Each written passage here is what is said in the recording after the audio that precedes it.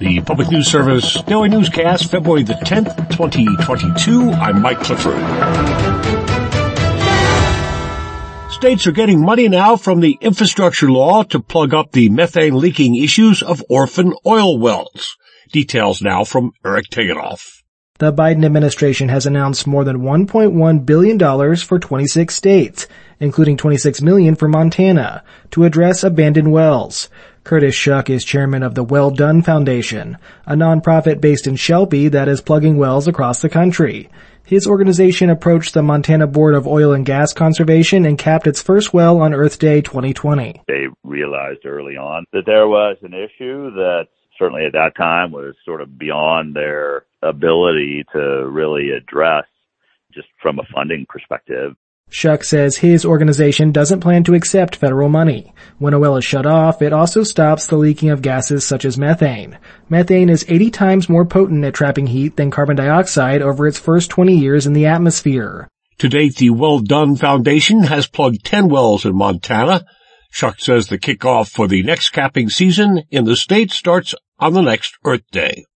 The National Archives has asked the Department of Justice to investigate former President Donald Trump's handling of White House records, according to a source familiar with the matter. The Washington Post, the first to report that request. CNN notes the source said the Archives is seeking a review of whether Trump violated the Presidential Records Act, which requires all records created by presidents to be turned over to the National Archives at the end of their administration. Frontline workers from several industries shared emotional testimony Wednesday as Minnesota lawmakers seek compromise on a plan to compensate these individuals with bonus checks. A House committee advanced a plan that would provide one-time payments of up to $1,500 to more than 650,000 workers, including healthcare professionals, educators, and food service staff who fall under a capped income. Chrissy Gamst is a caseworker at the Moose Lake Correctional Facility. She says when COVID outbreaks have surfaced at the prison, staff have had to juggle overlapping roles. Essentially what is happening is the healthy are covering for the sick until the healthy become sick and the sick become healthy. It's just a circle of taking care of one another. Those from other fields noted how not being able to work remotely has affected their mental health, including dealing with PTSD. The bill moves to another committee in the DFL-led House. Republicans also support bonus checks, but have wanted to limit the recipient pool to healthcare workers. I'm Mike Moen. If the House plan wins approval, it would cost $1 billion to issue those checks. This is PNS.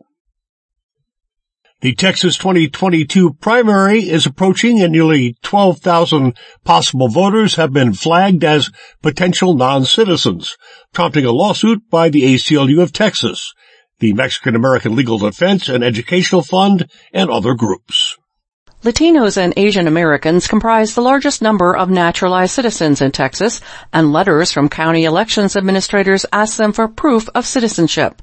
ACLU attorney Ashley Harris says if there's no response within a certain time frame, they're purged from the rolls and will not be allowed to vote. It's not right that naturalized citizens should have to jump through extra hoops. It's just an extra hurdle and an extra burden on them, which other folks don't have to do. The Texas Secretary of State initiated a process last August to identify alleged non-U.S. citizens on the voter rolls. I'm Roz Brown. Numerous lawsuits, including one by the U.S. Justice Department, also have been filed over the Texas GOP drawing map, alleging it dilutes the voting power of minorities. The recipient of this year's National Heinz Award for the Economy has been providing a range of banking services for nearly 30 years to communities in the Deep South that historically have been underserved by traditional banks and credit unions.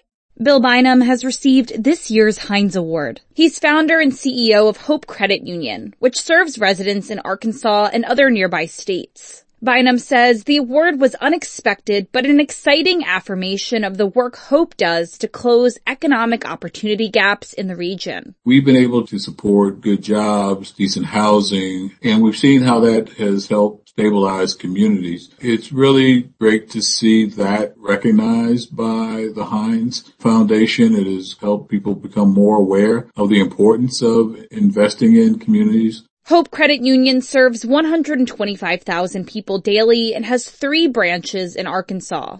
I'm Emily Scott. This story produced with original reporting from Claire Coulson for our friends at the Daily Yonder. Finally, Jonah Chester reminds us February is American Heart Month. Doctors and heart groups are urging folks in Virginia to take stock of their health after a difficult 2 years. Dr. Amaya Kulkarni with Kaiser Permanente says hospitals have seen an uptick in heart attacks, strokes, and other cardiovascular conditions since the pandemic began. He explains the increase in cases can be attributed to a number of factors, including more stress and a pivot to a work-from-home sedentary lifestyle. During peak pandemic times, there was a lot of delayed care, so people didn't go see their doctor because they were worried about the potential for getting COVID, especially early in the pandemic. If you remember, there was a lot of delayed care. This is Mike Clifford for Public News Service. We are member and listener supported. You can hear us on interesting radio stations and find our trust indicators at publicnewsservice.org.